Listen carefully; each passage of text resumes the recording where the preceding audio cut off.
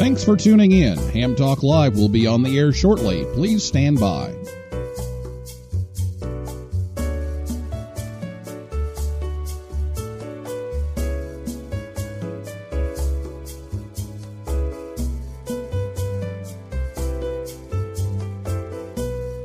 Thanks for tuning in. Ham Talk Live will be on the air shortly. Please stand by.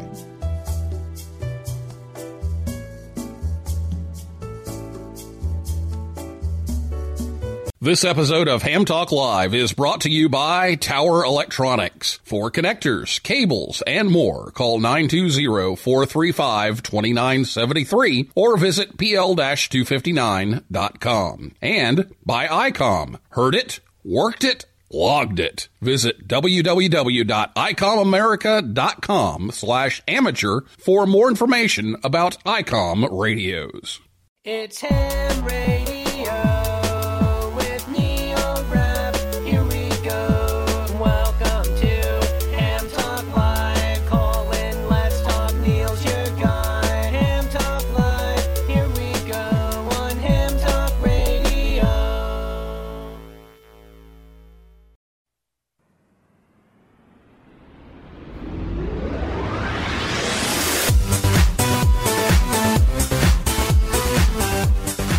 Hey, good evening, everyone. Boy, it's been a couple of weeks here. It's time for Ham Talk Live, episode number 195, the AMSAT 50th anniversary recap, recorded live on Thursday, January 9th, 2020. Ooh, I missed that in the script.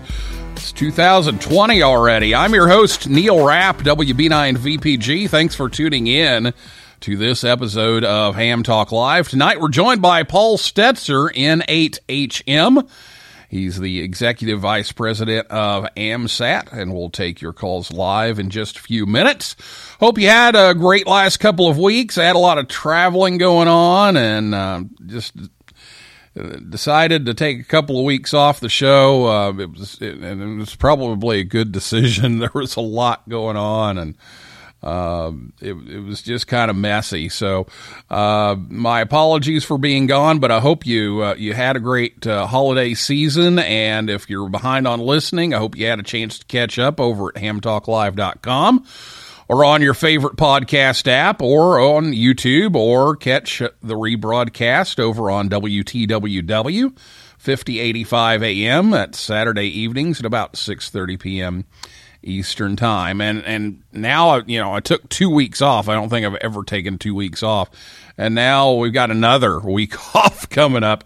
I've got a work conflict on February 6th. So just a programming note, I'm going to be gone again on February 6th. But we're inching up to episode number 200. And it looks like that's going to be on February 20th. And I've been talking to some folks, and we've got some giveaways planned for that night. And we've got a plan for that show. It should be a fun show. ICOM is going to give us some swag bags to give away, and Tower Electronics has got some stuff, and LDG Electronics is going to donate a prize, and we're glad to have them on board for episode number 200. So be sure to make plans to tune in live on February 20th, and maybe you can be a winner. So get your questions ready to go about AMSAT. If you're listening to us live on Thursday night, you can call us after the interview. The telephone number is 812-638-4261. 812-638-4261. That's 812-NET-HAM1, so keep that number handy, and we'll let you know when it's time to call. You can also send a question via Twitter, and you can do that right now if you like. We can catch up with that at any point along the way. So our Twitter handle is @HamTalkLive. I'll be back with Paul right after this word from Tower Electronics right here on Ham Talk Live. I'm sorry to bother you, but I'm having an antenna party and I ran out of PL259s. Oh, come in. Thank you. Would silver-plated PL259s from Tower Electronics be too good for your guests? Those will be fine. Thank you. You saved my life the other night. Oh, the PL259s from Tower Electronics? Yes, they were very successful at the antenna party. My antenna works like a charm. Then how can you ever thank me? I'll try to think of something. Don't be caught without PL259s. Visit Tower Electronics at a ham fest near you, or visit them online anytime at pl-259.com or call 920-435-2973. They have adapters, cables, antennas, soldering supplies, and meters too. Ham Talk Live with Neil Rapp. Hey baby, I'd love to be in your grid square.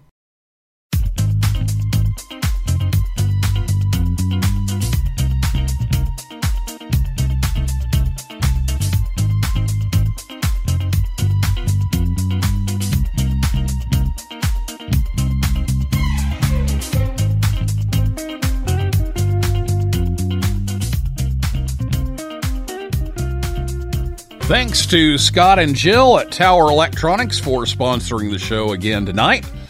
To help bring you Ham Talk Live, they are dividing and conquering here for a month or so. So they've got two shows some weekends. The 11th, they're at the Tark Fest in Tampa, Florida.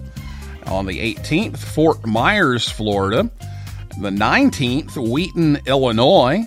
The 25th of January, Arcadia, Florida, and Collinsville, Illinois. And you can always catch them at pl-259.com. Well, Paul Stetzer, N8HM, is with us tonight. He is the Executive Vice President of the Radio Amateur Satellite Corporation, or AMSAT North America. He is also a member of AMSAT UK and the Potomac Valley Radio Club. Paul became first licensed at the age of 14 and upgraded to extra within a few months, and he has a long list of awards he's earned on the air, and formerly a member of the Michigan State University Amateur Radio Club. So if it wasn't a copyright violation, I might play the Michigan State fight song for you, Paul, but it's a copyright violation, so yes. I guess we won't do that. Yeah, thanks, Neil, and it's good to be back. In fact, I'm missing a MSU basketball game the first. Oh no! Year, so. Oh my! That's no problem. Wow! No problem. Now that's what you call sacrifice. When you miss Sparty for Ham Talk Live, that's wow. Okay. Well, it's good to have you back, and the 50th celebration, the 50th anniversary celebration is in the books. So let's talk a little bit about what happened. I got to be a little bit involved in it with the W3ZM activation. So why don't we talk about that? Okay, well, yeah, we had a great year celebrating 50 years of AMSAT. We had a number of events that we did on the air and in person as well. We had a couple of awards. The first was the Friends of 50 Award, which was easy enough. Make 50 satellite contacts, 50 different days, and get an award for that. But our larger on the air event was using our club call and getting our club call activated from all 50 states. Something Robert Bankston, KE4AL, our Vice President of User Services, came up with, basically based on what the ARRL did for their centennial celebration back in 2014. Although we did it in a much less formal fashion, much less organized fashion, really, but it worked out great, and we were able to get again AMSAT's club call W3ZM, which was actually in the issued in honor of Harry Helfreich. I'm not sure if I'm pronouncing that name right, but he was AMSAT's treasurer through the early years. Unfortunately, he passed away shortly before Oscar 6 was completed, and his name and call signs actually emblazoned on Oscar 6, now out orbiting the Earth at about 1,400 kilometers. Good tribute to him. But shortly afterwards, AMSAT received his call sign as a club call. So we were able to activate that again, from all 50 states as well as Puerto Rico and here in Washington, D.C. as well. And we made about 2,000 QSOs between mid-June and leading up to our AMSAT symposium in Arlington in October. Yeah, that was pretty cool. I'd got a few in from Indiana and I think Ohio and Kentucky maybe even. But didn't get a whole lot of them in there, but I know there were a lot of them. And sometimes we'd talk to each other, which was kind of weird. It'd be, Yes, W3ZM Portable 9. This is W3ZN Portable 8. And we're like, what? Yep. Yes. Always fun when that happens. Yeah.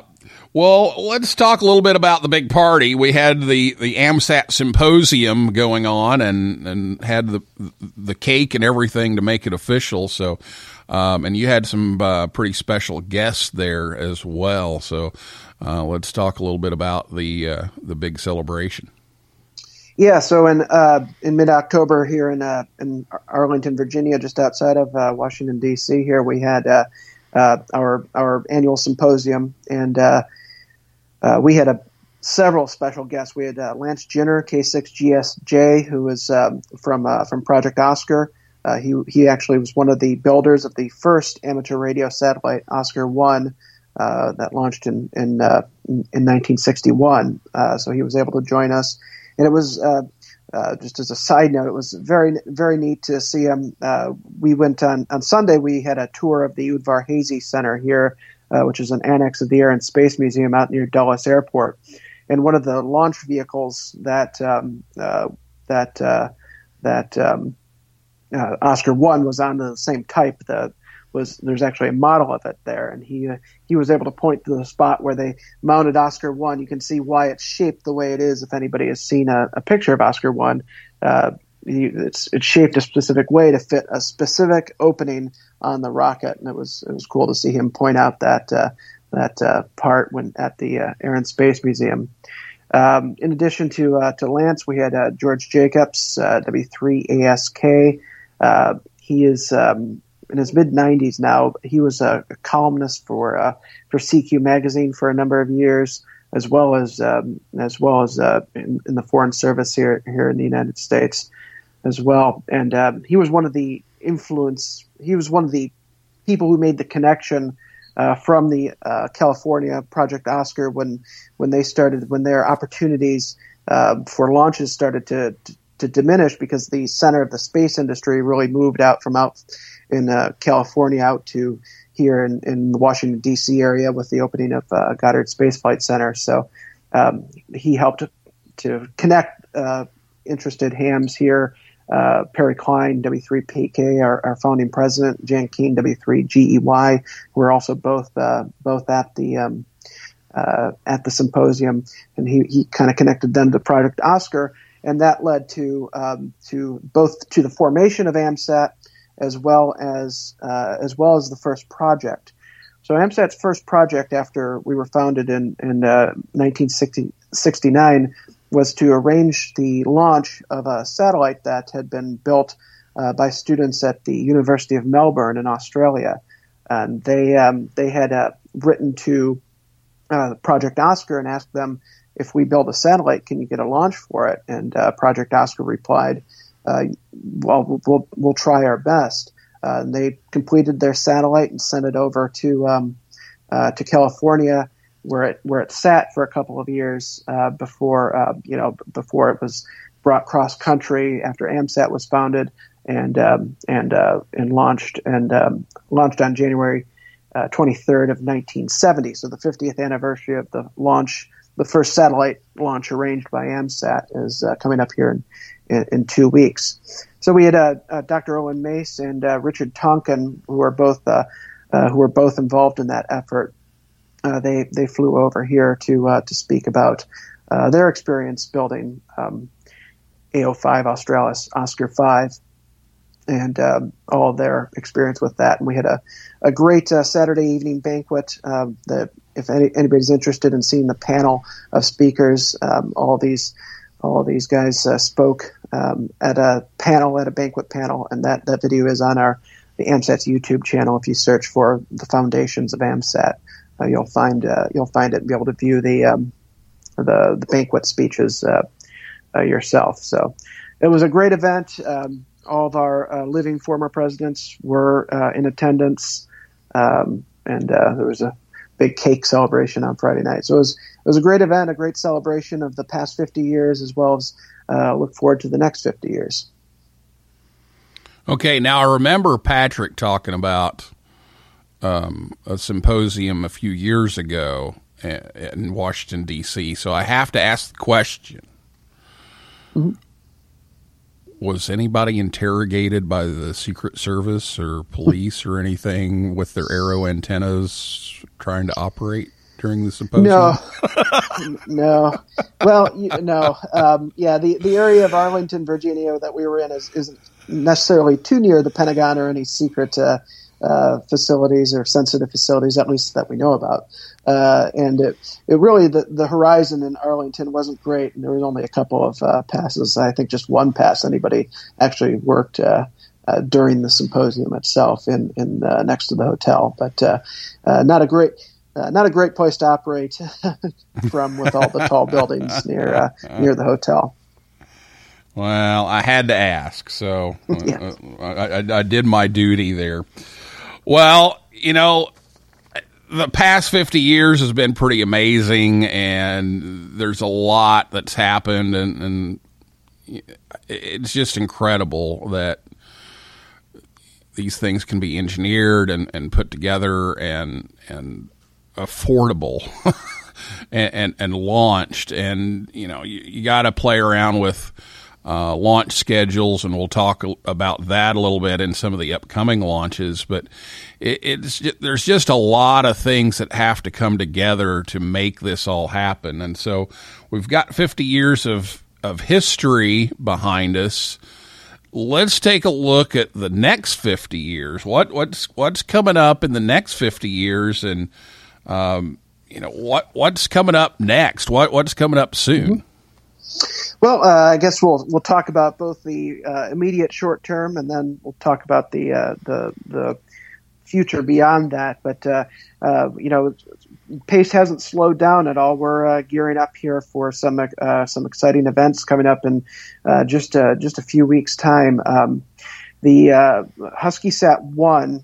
It's not AMSAT satellite. It was built by students at the University of Washington. But that satellite is currently in orbit. It's currently on board the Cygnus spacecraft, the Northrop Grumman Cygnus cargo spacecraft, and it's currently berthed to the ISS. So it is in space. In a couple weeks' time, the Cygnus is going to leave the ISS, move up to a slightly higher orbit, and then deploy HuskySat-1 into orbit here. Again, that's coming up in a couple weeks. The exact date isn't quite known yet, but once the satellite is deployed, now HuskySat-1 is a 3U CubeSat that carries some experiments, a pulsed plasma thruster to test how that works in orbit, as well as a 24 gigahertz transmitter to test some high-speed microwave data from low Earth orbit to the ground station at the University of Washington. Once that mission is complete, there's also an AMSAT VHF-UHF transponder on board. It's a linear transponder that will receive at VHF and retransmit at UHF. So the idea is again, once they're done with their science mission, the satellite is going to be turned over to AMSAT, and the amateur community is going to have access to that transponder. So that deployment should be coming up near probably at the end of January, and then after the mission is complete, again, amateurs will have the opportunity to use that satellite. Then also upcoming is the fifth and final of the Fox 1 satellites, RadFX-Sat-2, also known as Fox 1E. That's scheduled to launch no earlier than the first quarter of this year, though it's manifest on the second flight Virgin Orbit's Launcher 1 air launch to orbit system that goes up a 747, and then the rockets fired from the 747 into orbit. Virgin Orbit appears to be targeting a test launch in mid-February. So assuming that stays on schedule and goes as planned, within a couple months after that would probably be the second launch. Although again, that's not known at this time when exactly that launch will occur. Officially, the launch is no earlier than first quarter of this year. But as always, launches do tend to slip. We've been saying no earlier than for a long time for that one. Yeah. So, That's and part then, that's part of the challenges of getting things into orbit is delays and more delays. yes, especially when you're again, this is a launch that's provided through NASA's CubeSat launch initiative. It is we do get the launch paid for, but again we don't we have to fly whenever we fly, right? So we don't really get much of a say in that. But again, that's you can't beat the price. Yep. And then after that, maybe after or before, we don't know, right? But in March, the first flight unit of the Ares Next Generation radio system is scheduled to launch to the International Space Station on SpaceX's CRS-20 resupply mission, and that radio system provide a much needed upgrade to the radios that are currently in the Columbus module of the ISS. Everybody who has worked ISS packet in the past knows that that system has been up and down now for the past couple of years, and this will provide that capability again. Hopefully make it more reliable, and also open the door to a lot of different options here in the future. One thing that's been available on the ISS in the past was a FM repeater, but again, that hasn't been activated for basically activated for the public for several years. So again, hopefully this new radio system is designed with some thermal modifications and such to be able to run it for longer durations, and hopefully there'll be more opportunity to utilize both the packet digipeater system as well as the FM repeater on board the ISS once that gets into orbit and gets set up here coming up in the next few months. Now, I've got a question that just popped into my head, and we've been talking about a lot of the replacement ISS radios and fundraising and trying to get that all going. We're real excited about all of that. But now something just kind of popped into my head, and I don't know if you know the answer to this, but I'll ask it. Mm-hmm. Does the old radio come back? And if so, what's done with it? Well, that's a good question. I don't know the answer to that.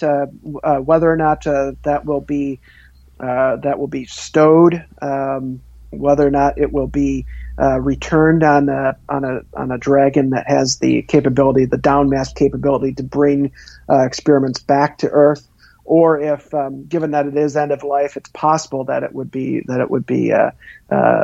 discarded in a cargo such as a Progress or other cargo craft that actually burns up in the atmosphere. But I don't know the answer to that. It's hopefully it will be brought back at some point and made available as an item to display as something that's spent. The Ericsson HT in the Columbus module is something that's been there since the ISS was first populated in 2000. So it's been up there a real long time. So it'd be nice to have that piece of history. I don't know the answer to that. And just curiosity, it might be kind of cool to figure out, what failed. Yeah, maybe learn from that's it. True too. Well, the radio, I guess the Ericsson. Actually, I guess the Ericsson up there now was actually a replacement, if I remember correctly. But Yeah. Getting into the weeds a little bit there. Like I said, that certainly would be neat to get it back. I don't know if that's planned. Yeah. Well, that's the immediate future. No, let's go long range here. What's the long range plan? Well, there are two major projects that we're working on. One of the exciting projects is amateur radio on the Lunar Gateway. We're working with our ARIS partners, including other AMSATs around the world, to develop a radio system, an amateur radio system for the Lunar Gateway. The Lunar Gateway is a space station, a small space station that's going to be built by NASA and others to be placed in lunar orbit and to serve as a waypoint for future manned missions in the Artemis project to land crewed missions on the moon. So we are working on that again with all of the various amateur radio on the International Space Station partners, as well as other AMSAT groups, to design that system. Now, the system would include the ability for the same types of activities on the ISS, such as school contacts. Now, Lunar Gateway won't be crewed the entire time. It'll only be crewed at certain periods of time. But when there are astronauts on board, there would be the potential for two-way school contacts with the astronauts in lunar orbit, which would be really quite an experience, even more so than simply on the ISS. You take that to another level when these are orbiting the moon 240,000 miles away. That would be quite an experience. The other opportunity would be actually the opportunity for students and others to interact with experiments on board Lunar Gateway, actually through sending data and commands back and forth and getting telemetry data from experiments on board. And then the other opportunity would be, the other feature of this system would be a two-way system that would allow for QSOs over basically worldwide as the orbit of the moon progressed. Now, this would be using probably a 10 gigahertz downlink, and then likely either 2.4 or 5.6 gigahertz for an uplink. It actually doesn't cost as much as you might think. It's something that a lot of people, those frequencies are something that a lot of people, a lot of hams haven't utilized in the past, but there are ways to do it that are inexpensive and don't require a ton of investment in equipment. So it should be something that should be accessible to the average ham with a dish that wouldn't be too large and equipment that wouldn't be too expensive. So in a similar vein would be in addition to the Lunar Gateway project, our major satellite project at this time is Golf, which is not only the next letter phonetically from Fox, Golf, but also backronym, I suppose, for greater orbit and larger footprint. So the first Golf satellite is currently under development, Golf T.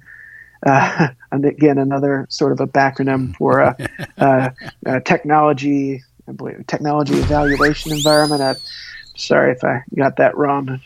Any of the engineers are listening, but it's designed as a test bed for technologies that we would need for putting CubeSats in higher and higher orbits. We're talking about returns to HEO type orbits with this in a CubeSat form factor. Now, the previous satellites in high Earth orbit were 150 kilograms. For AO10 and AO13 were 150 kilograms each. And then AO40, I believe, 625 kilograms or something like that. So now getting that sort of launch today is incredibly expensive. It's really outside of the budgetary resources. So what the Golf project is about is trying to replicate as much of that communication capability through a CubeSat. So the first two Golf satellites, Golf T and Golf 1, are planned to be 3U CubeSats, so about the size of a loaf of bread, the same size as the HuskySat 1 that I talked about earlier. There were essentially three times a Fox satellite. And these are going to be these are evolutions on the Fox satellite, but they'll have deployable solar panels, active attitude control so it can keep its antennas pointed at the Earth, and stably pointed at the Earth, potentially have propulsion, deorbiting systems. One of the complications that didn't exist 30, 40 years ago is the requirement for orbital debris mitigation. When you launch something now, it has to either go to a safe parking orbit that's well outside of any populated areas of orbit, like between 500 and 1,000 kilometers, or outside of that geostationary belt. You have to be well clear of that, or you have to re-enter currently within 25 years, although there are movements to even shorten that up. So, we just can't get a satellite launch to 1,500 kilometers, 1,460 kilometers like AO7 is right now, because those orbits do not naturally decay in 25 years, more like a couple thousand. So we do need to have the capability to deorbit or move these satellites into what's called a parking orbit. So that's a challenge. The attitude control is a challenge. And then the RF is a challenge. So if we're talking about going to highly elliptical orbit, a high Earth orbit that has an apogee up at near the geostationary belt at around 35,000 kilometers, the path loss and the to that far away basically requires us to use in the available power in a CubeSat, the available space, because there's not a lot of room for any sort of antenna, requires the use of microwave frequencies, as well as all sorts of other things. But again, we're looking at 10 gigahertz, 5.6 gigahertz, potentially 1.2, 2.4 gigahertz to test out and to see what produces the best results. But the core transponder in the Golf series will be a software-defined radio that will be able to be configured in any number of different types of channel configurations, used for digital voice technologies, digital data technologies, and all sorts of things to efficiently relay communications across that long of a distance with having such small power in orbit, and while not requiring any EME class giant dishes here on Earth, where we'd like these to be accessible using a 1 meter or less dish, something that most hams could put together. Lots and lots of things to work on and get right before these take place. And I admire the foresight and the challenges and accepting those of making all that work, because that's a lot to take on.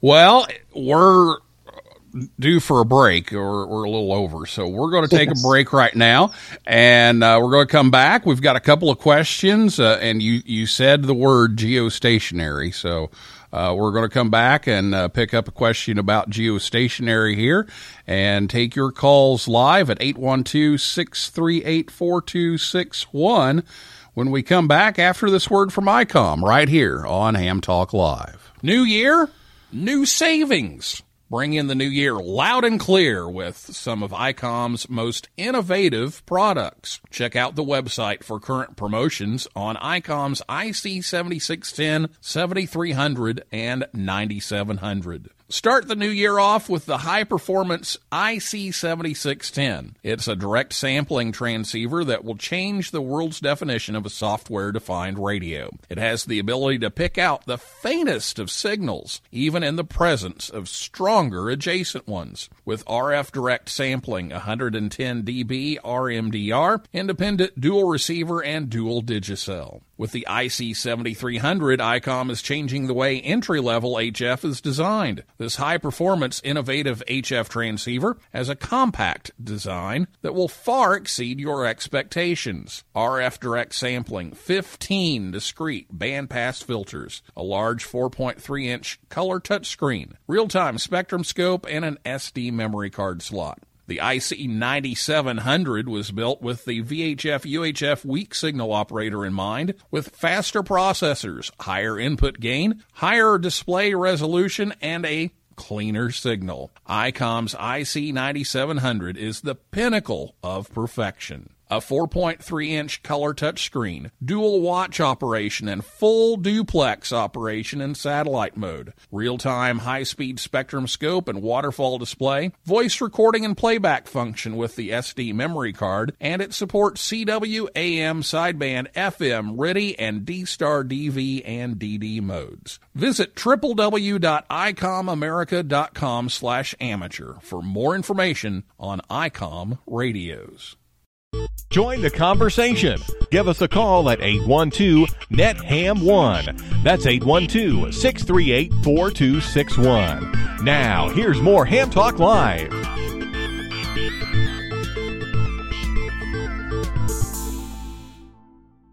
Sorry for the delay. Your host, Neil Rapp, is reading a book on anti-gravity, and he just can't put it down. Now, here's more Ham Talk Live.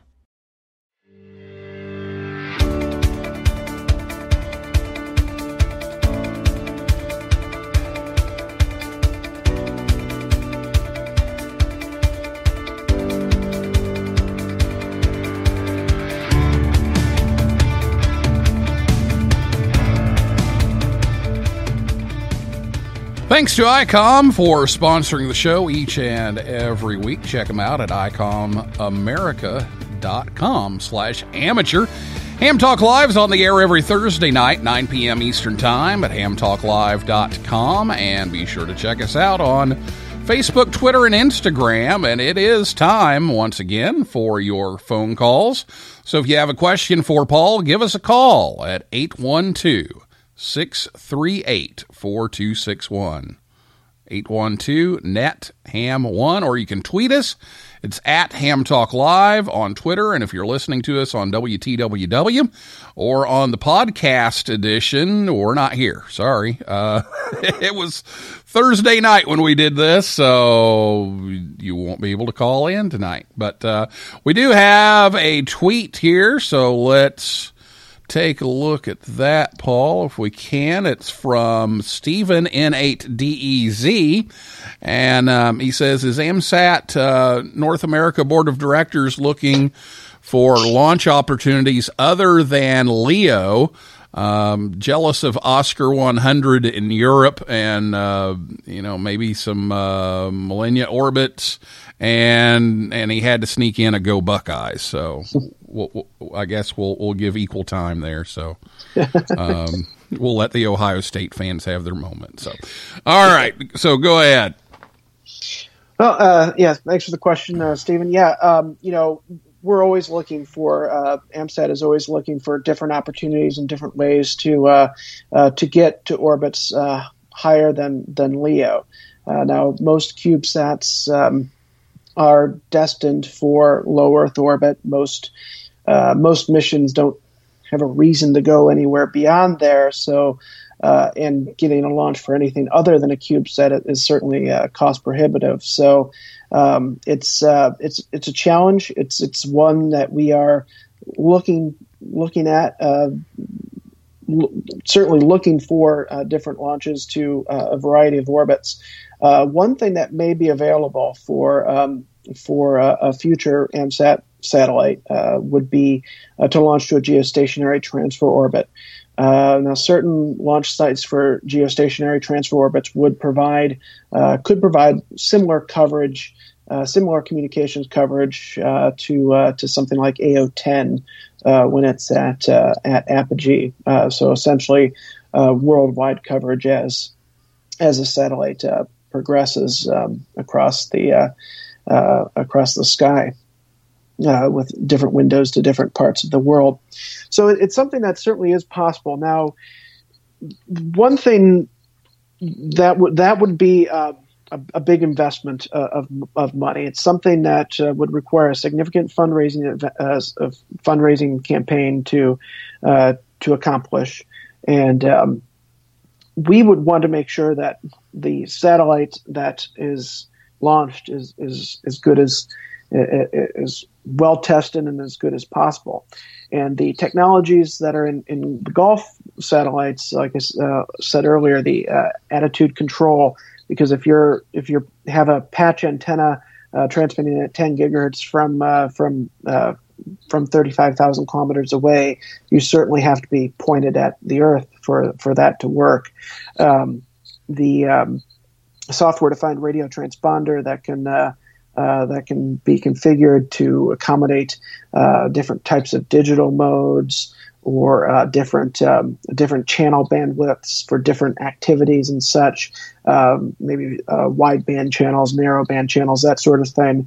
That's something that we need to develop and we need to get right.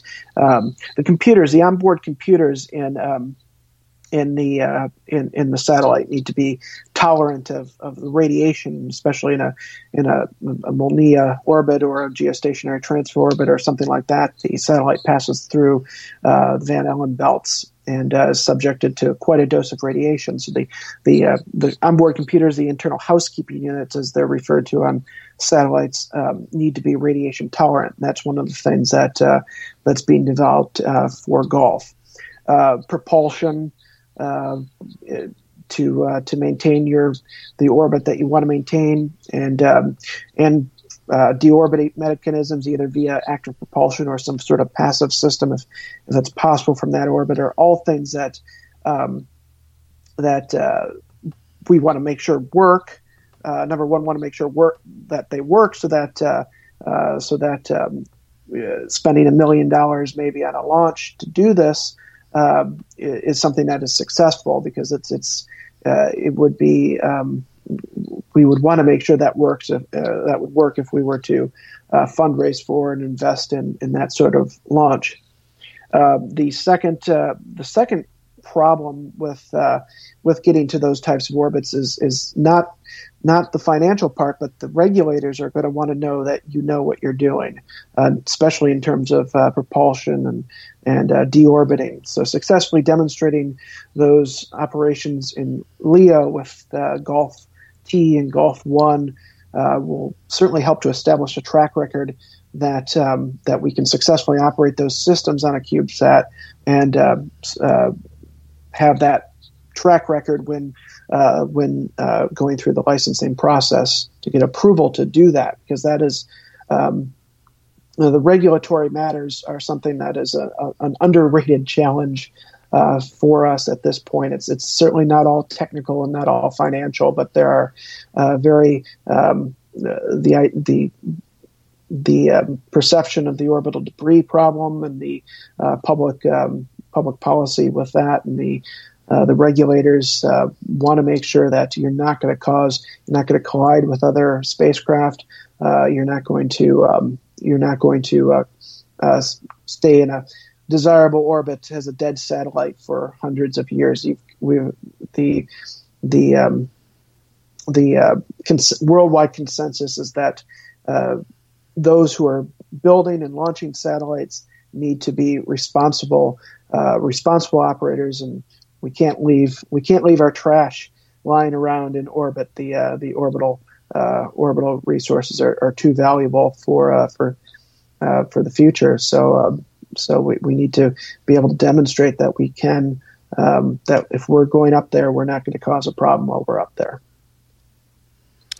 All kinds of challenges, and I appreciate all of those, and it's a learning process, and so golf is a step in that direction, and so we'll see how this all turns out. But I too am a little jealous of the AO100 because last month was Yoda month, and so I was working with a lot of the kids to get them on the air, and I was seeing a lot of the back chatter from Europe, and all these kids over in Europe are like, "Hey, why don't I meet you on 100? How's 630 sound?"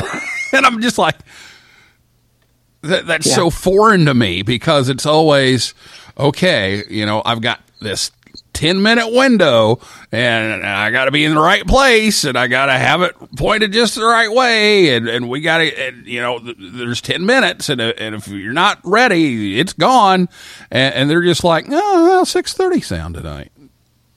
Yeah.